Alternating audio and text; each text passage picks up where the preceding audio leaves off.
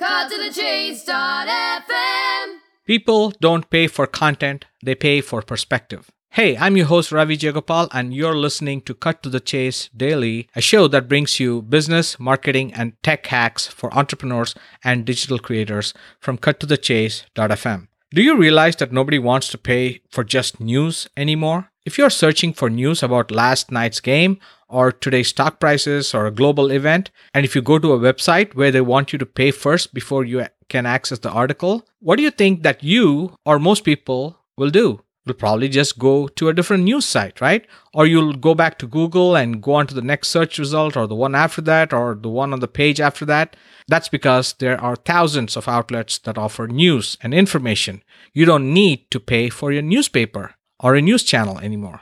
Well, technically, don't tell anybody, but your monthly cable bill does include a small fee for those news channels.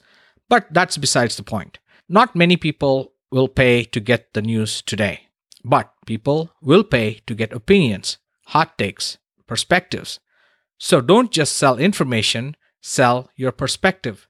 So if you have a bunch of experience doing something, then just sharing your experience and perspective, say on why you chose certain tools, on why you did things a certain way, how you implemented something, what decisions you made along the way, what did you do, how did you do it, and more importantly, what lessons did you learn?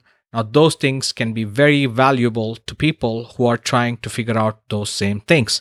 And if you can package all of that information in a professional, easy-to-consume format, you can easily create a one-time report or a Kindle book, an online course, or a membership site with that. If you wish to learn more about creating online courses and membership sites, check out my full-length podcast at subscribeme.fm. And to listen to older episodes of this show, go to cuttothechase.fm.